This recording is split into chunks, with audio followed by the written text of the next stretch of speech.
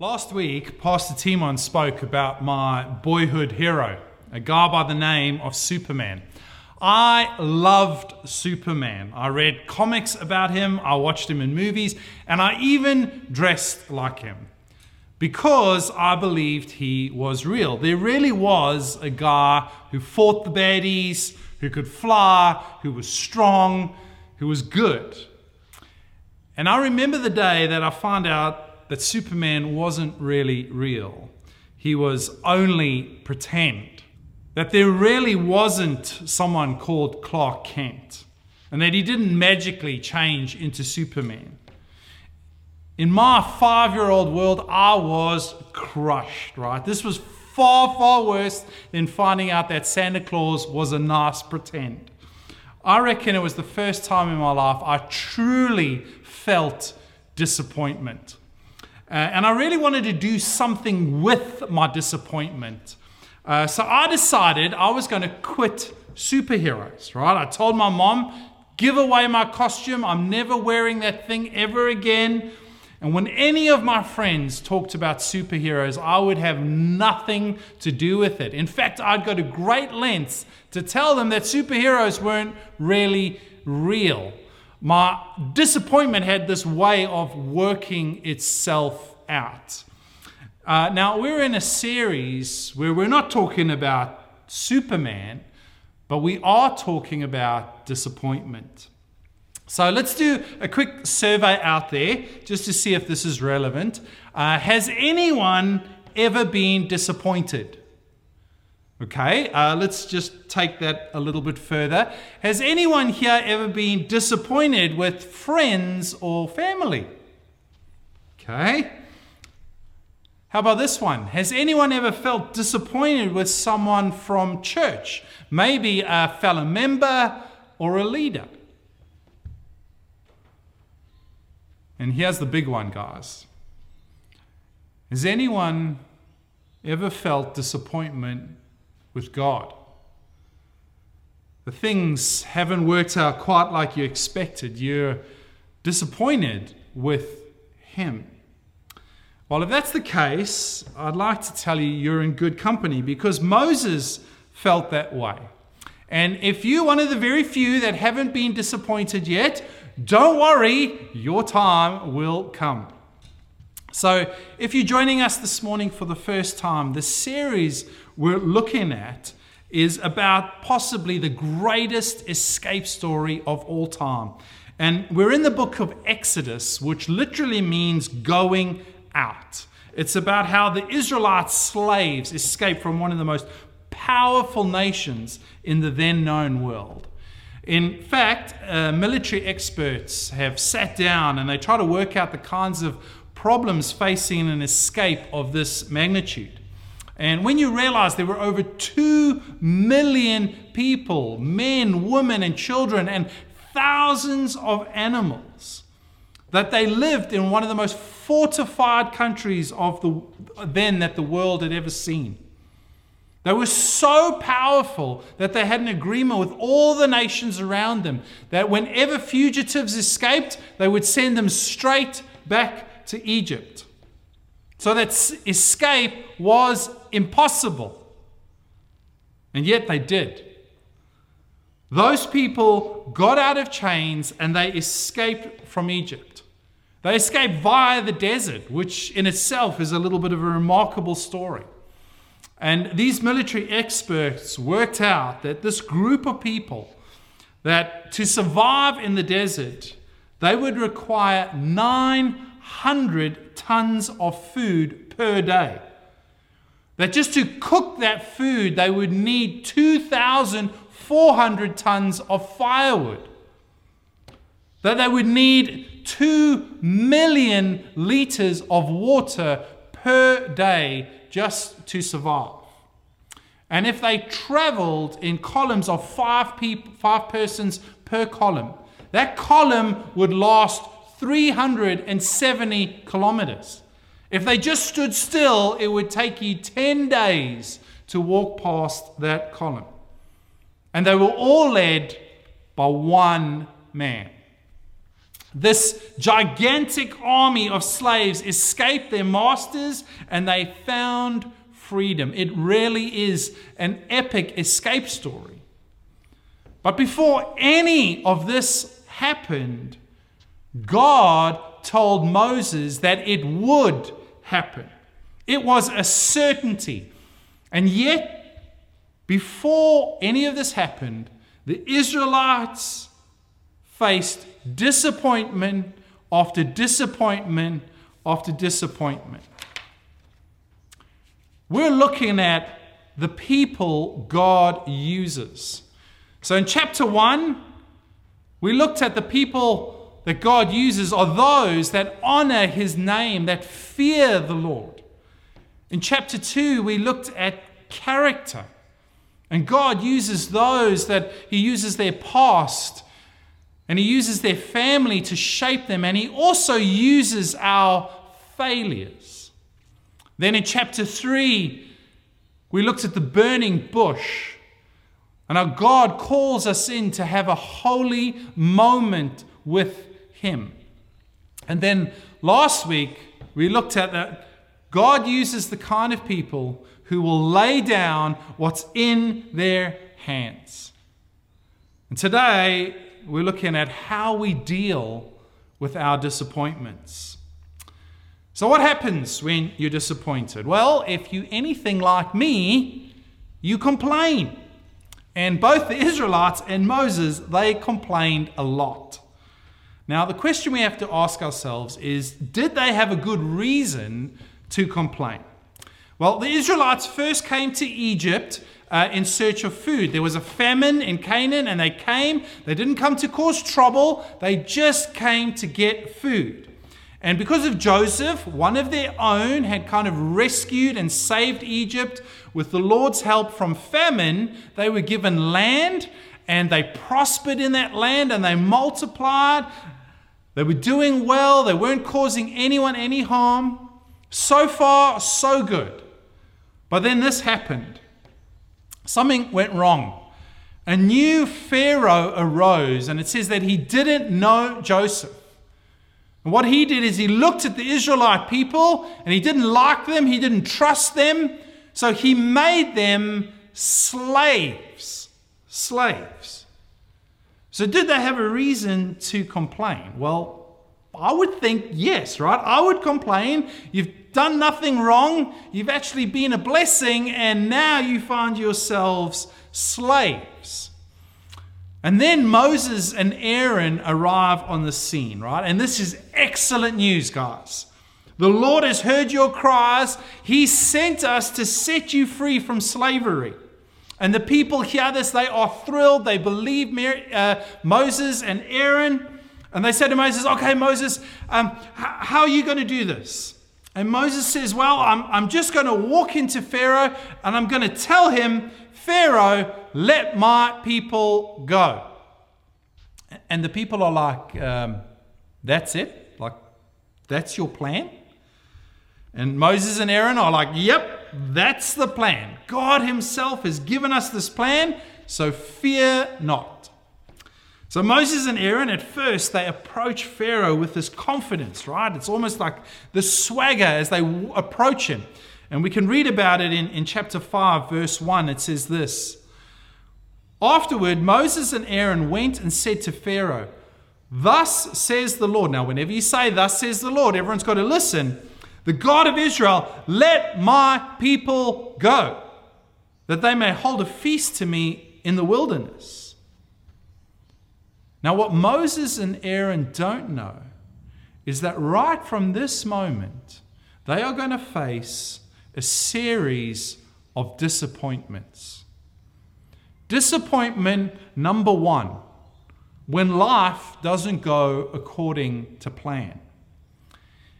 You see, Pharaoh doesn't do what Moses and Aaron expected. He says, no, that's not how it's going to happen.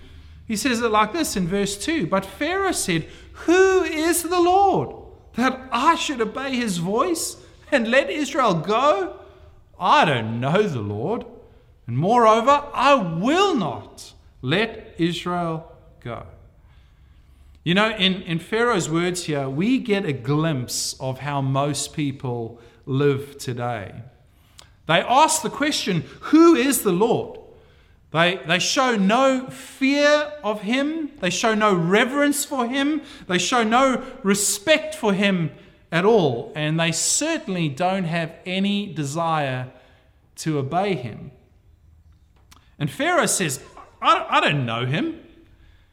And just imagine how Moses must have felt at that moment, right? He's fresh from this burning bush experience where he's seen the Lord in all his holiness and his grace. And yet he's standing in front of Pharaoh who just refuses to even acknowledge him. I don't know if you've ever felt that way. When you look out and you just feel that no one fears the Lord. Right? People don't show him the honor due his name. They don't thank him. In fact, they blatantly do whatever they want. It's disappointing. I recently had this experience in regards to the abortion bill that was passed in South Australia. You see, I know that the Lord loves and he cares for the unborn. I know that God's people gathered to pray, that they wrote emails, that they signed petitions, that they marched. And yet, what we heard was, who is the Lord that I should obey his voice? And I was really disappointed that life hadn't gone to plan. The plan in my mind was the unborn were going to be legally protected. That the Lord would act to stop the bill.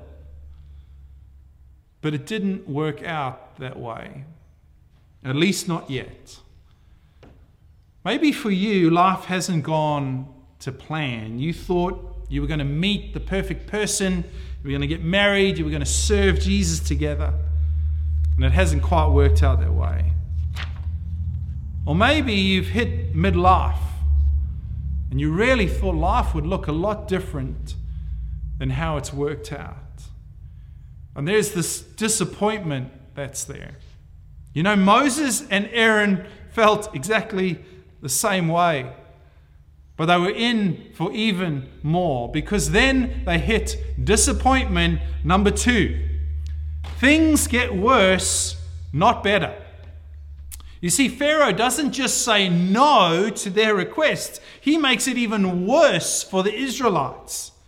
He says, Moses and Aaron, you're wasting my time. He doesn't just say to them, all right, thanks for bringing that. The answer's no, move on. No, he says, you know what? You being here is wasting their time. I'm going to make them work even harder. And Pharaoh tells his taskmasters, go and tell the Israelites that they got to make the same number of bricks. But this time, they're not going to be provided with straw. You see, the bricks were made out of clay. And so without straw, they would be much heavier. They would be harder to make, harder to carry. And without straw, they would just easily break apart. So straw was this essential element that they needed.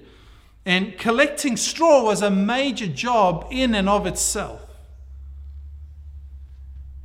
Just imagine in your work, you feel like you got way too much going on. Like you're doing way more than you were ever employed to do. So you go and you talk to a friend about it and you tell them about it. And they say to you, you should just go in and tell your boss about it. And you're like, well, you know what? Like you don't really know my boss. He can be really difficult. And to be honest, I'm a bit scared of him.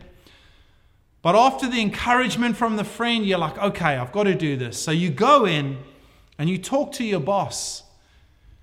And instead of being met with understanding and sympathy, he turns around to you and says, you know, the reason that you're in here is actually, I'm glad you're here because I need to talk to you about your performance. You haven't been performing well. There's more that you got to do. And you walk out of that meeting with even more to do. And you're thinking to yourself, why did I even go in the first place and speak to him? Yes, the stress I was working under, it was terrible and it wasn't great. But But now it's even worse. And you probably want to give that so-called friend of yours a call and say, thank you very much for ruining my life. That's exactly what the people felt. But it gets worse for Aaron and Moses. Because then they hit disappointment number 3. When the people you're trying to help lose confidence in you. You see, in verses 15 to 19, the Israelites take matters into their own hands and they completely bypass Moses and Aaron, the very people that they were so thrilled to see originally. Now they just bypass them and they go to Pharaoh themselves. In verse 15 it says this, it says, "Then the foreman of the people of Israel came and cried out to Pharaoh, 'Why do you treat your servants like this?'" Do you note the change in the language there? They'd been crying out to God about their slavery and oppression, but suddenly in front of Pharaoh, they call themselves his servants. Right? They completely downplay the situation. They think if we just go in there and we talk to Pharaoh, we butter him up and we tell him that we're actually his servants, that he'll change his mind. But that's not really dealing with the situation, is it? You see, you can't change what you're not prepared to confront. And these Israelites were not prepared to confront the real issue of their slavery. They'd been crying out to God about their slavery. They'd been talking to Moses and Aaron about their slavery. But now in front of Pharaoh, they're like, oh, well, we're just your servants. Please make it easier on us. Patrick Lencioni is a believer and he's also a leadership consultant. And he tells the story of a client he had. This company had a very well-known CEO, but he wasn't really vulnerable and he came across as quite threatening. And because of that, it was destroying the organization. The CEO himself was famous, he was brilliant, but he was also intimidating, and that's what took the life out of this organization and was killing growth. And the head of HR was the only one brave person who went to him and said, listen, no one's telling you the truth. Everyone is afraid of you, and that's the real problem around here. So they decide to do a 360-degree review. This is where everyone anonymously kind of gives feedback and a review. And this is what they do. So the CEO is then sent these results and he shares the results with absolutely no one. And surprisingly, things don't get better at all. So then they call Patrick Lencioni and they say, listen, Pat, can you come help us out? We're not in a healthy place and we don't really understand why. So Pat arrives and he says, listen, what have you been doing? And they tell him about this 360-degree review. And he says, well, what did you do with the results? And they said, well, nothing. And he says, well, we need to share those results. So reluctantly, they organize an all-staff meeting and the CEO arrives, not very happy. But in front of everyone, he then decides to share the results. And Pat says he's quite chuffed with this moment. He's sitting off to the side thinking they're making progress. And the CEO starts and he says, it says here, I'm not a good listener. What do you guys think? And one by one, people say, oh, no, I think you're a great listener. You might even be the best listener there ever was. You're a very good listener. He says, okay, it says here, feedback, that I'm not really good at giving feedback. What do you guys think? What do you guys have to say? And again, everyone was like, oh, your feedback is really good. It's great. Your feedback might have changed my life. And Pat says he's sitting there listening to this going, man, I've got to do something. This is not going well. Either I'm going to lose a client or we're going to lose this organization. So he gets up and he says, just excuse me, can I speak to everyone? He says, you know what? You guys are the only ones who filled in this 360-degree review. Someone must have said this stuff. And eventually, the head of marketing puts up his hand and he says, well, I'd like some more feedback. Well, actually my team, we'd like more feedback. We only tend to hear from you when we've done something wrong. We'd appreciate some more feedback. And with that, absolute silence. Till eventually, one of the head lawyers puts up and he goes, oh, not me. I think your feedback's great. And again, it just went around. Everyone just affirmed this CEO, how great he was. How disappointing for that HR person and the head of marketing, right? They stick their neck out. But when the moment comes, the people shrink back because of fear and a brokenness of spirit. See, that is what Moses is feeling. He goes, I'm trying to get you guys free from slavery. Right? Pharaoh, that guy, he's the same guy who killed your baby boys and put you in slavery. And yet you guys, when you're in front of him, you're like, oh yeah, Pharaoh's not so bad. We're his servants and we just want to go back to how things were. What a disappointment. But Moses and Aaron are in for more because the third and final disappointment comes their way. The people blame you. The very people you are trying to help blame you. In verse 20 and 21, it says this: they met Moses and Aaron, who were waiting for them as they came out from Pharaoh. And they said to them, the Lord look on you and judge, because you have made us a stink in the sight of Pharaoh and his servants. You have put a sword in their hands to kill us. Basically, they complain, right? Even worse than complaining, they blame Moses and Aaron for their troubles. You made us a stink in the sight of Pharaoh.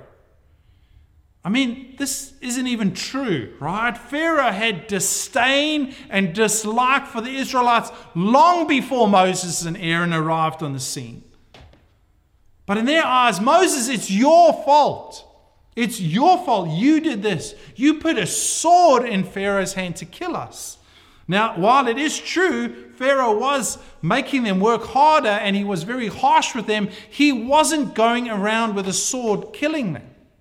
So they exaggerate. Now, if you were Moses and Aaron, what would you do? You know, it's that 5-year-old Superman moment where you have all this disappointment. What do? Do you just want to throw it away? Do you just want to throw in the towel and pack it in? You see, not only has it not worked out like you hoped, not only have the people lost trust in you, but now they're at a point where they blame you for their troubles. You notice how Moses and Aaron take this? Man, I'd be pretty tempted, if I'm honest, to give them a piece of my mind and a reality check, right? Okay, guys, we're not the enemy here.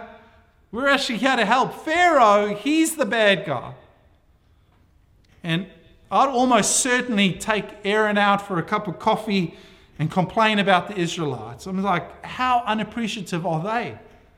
How dare they say that about us? Don't they see that we're trying to help them? But look at what they do.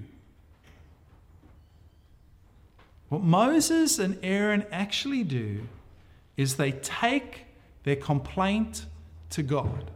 They take the people's complaint and they take their complaint to God. You see, the people God uses will take their complaints to him. Look at what Moses does. Then Moses turned to the Lord and said, "O Lord, why have you done evil to this people? Why did you ever send me? For since I came to Pharaoh to speak in your name, he has done evil to this people. and you have not delivered your people at all. You notice how Moses blames God? Why have you done this evil? Moses then feels sorry for himself. It's like this little boy in front of the Lord. He goes like, why did you ever send me? I never wanted to do this in the first place. You failed, God. You've disappointed me. You've not delivered your people at all. You didn't do what you said you would do. Now, some of us might be thinking, how could he talk to God like that? Right? Has he forgotten so quickly that burning bush holy moment? This might surprise you, but the Lord can take it. Right? Moses is just pouring out his heart before the Lord. Actually, in Psalm 62, it says this. It says, "O my people, trust in him at all times. Pour out your heart to him, for God is our refuge." The Lord is a refuge. He is a safe place where you can pour out your heart to him. You can tell him exactly how you feel, exactly how you see things. You can bring your complaints to him. You can bring others' complaints to him. I don't know if you've ever been in a situation where all you've wanted to do is complain, right? It's really bad and you just want to tell someone about it. You're in this situation. Who do you go to?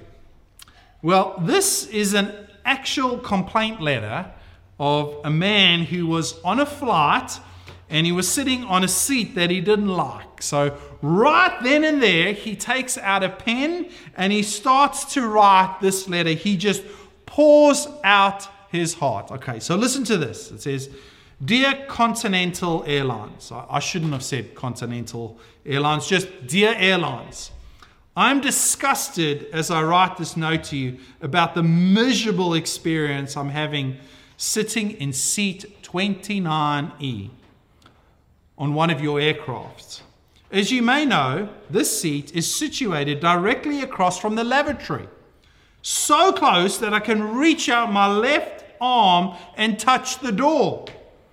All my senses are being tortured simultaneously. It is difficult to say what the worst part about sitting in 29E really is. Is it the stench of the sanitation fluid that's blown all over my body every 60 seconds when the door opens? Is it the whoosh of the constant flushing? Or is it the passengers' bums that seem to fit into my personal space like a jigsaw puzzle? I constructed a stink shield by shoving one end of the blanket into an overhead compartment. While effective in blocking at least some of the smell and offering a small bit of privacy, the bum on my body factor has increased, as without my evil glare, passengers now feel free to lean up against what they think is some kind of blanketed wall. I'm picturing a boardroom full of executives giving props to the young, promising engineer that figured out how to squeeze an additional row of seats onto this plane by putting them next to the lavatory. I would like to flush his head in the toilet, and I'm close enough to touch and taste from my seat. Putting a seat here was a very bad idea. I just heard a man groan. This sucks. I am filled with a deep hatred for your plane designer. We are finally descending, and soon I will be able to tear down the stink shield. But the scars will remain. I suggest you initiate immediate removal of the seat from all your aircrafts. Just remove it. Leave the smoldering brown hole empty. I guess no one's going to be sitting in C29E. But do you see what he's done there? He's done exactly what we'd all love to do. He's complained to the highest authority, and he's told them exactly how he feels. No holds barred. You see, the beauty of being God's child is that you can tell him exactly what you think. You can bring every disappointment, every complaint. But you also need to be ready and humble enough for the Lord's reply. And here's how God answers. God answers Moses by reminding him of his promises and his covenant. And he starts exactly the same way he finishes, as if saying, this is the most important thing, Moses. If you forget everything else, this is the thing you need to remember. City Reach, this is the thing. If you forget anything else from today, this is the thing that you need to remember. He is the Lord. He says it like this: I am the Lord. Not you, Moses, not the Israelites, not the situation, not even Pharaoh. Jesus is Lord. And because that is true, everything else falls into perspective. Moses, you can't see it now, but I will deliver these people. And then it's like as if to reaffirm that, the Lord just breaks into these I will statements. I will bring you out from under the burdens of the Egyptians. I will deliver you from slavery to them. I will redeem you with an outstretched arm and with great acts of judgment. I will take you to be my people. I will be your God, and you shall know that I am the Lord your God, who has brought you out from under the burdens of the Egyptians. I will bring you into the land that I swore to Abraham, to Isaac, and to Jacob. I will give it to you for a possession. I am the Lord. It is a promise. It is unshakable. It is unmovable. It will happen because He has promised it, and He is the Lord. Now you would think after all that the people's heart would change. After being reminded of all that, their hearts would be changed. But the people don't. Actually, it says this. It says, Moses spoke thus to the people of Israel. He told them exactly what the Lord had just said. But they did not listen to Moses because of their broken spirit and harsh slavery. Because of their broken spirit and harsh slavery. Sometimes people can't see. Sometimes people can't see the Lord's hand at work. They can't see that you're trying to help them. But Moses and us too, we continue to serve the people despite their brokenness of spirit. You see, the people God uses are those that will take their complaints to Him. And they understand that some people cannot respond because of their brokenness of spirit, but they will keep working on their behalf anyway. What are you doing with your complaints, with your disappointments? Are you taking them to friends? Are you burying them deep down? Are you believing them to be true? Or are you taking them to the Lord? Because the type of people that God will use are those that know Him, know that they are a child of God, that they can come before Him, that they can pour out their hearts to Him, that He is a friend. What complaints and disappointments are you holding on to?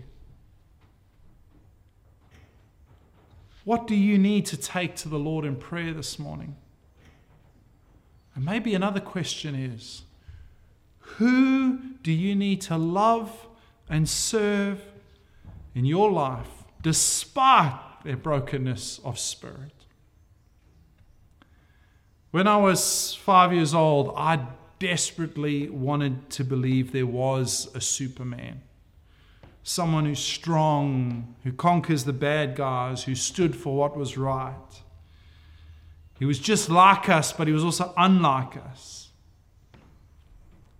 At 21 years old, I met Jesus. Someone who was all that and more. Someone who was kind and gentle and yet strong and powerful. I could be safe in him. I could bring before him every thought, every complaint, every disappointment, everything that was in my heart I could share with him. And every time, he has strengthened my hand with his promises. Every time. Because you see, in Christ we have a faithful deliverer. And even though we can't completely see it yet, we know he will do what he has promised to do. Because he is the Lord. Not our disappointments, not our circumstances. He is the Lord and he is faithful. I don't want us to lose this opportunity this morning to bring before him your disappointments, your complaints. Bring them before him. I'd like us to stand and we're going to sing of our great God and our great King. But he is also a faithful friend. Let's turn our eyes to him.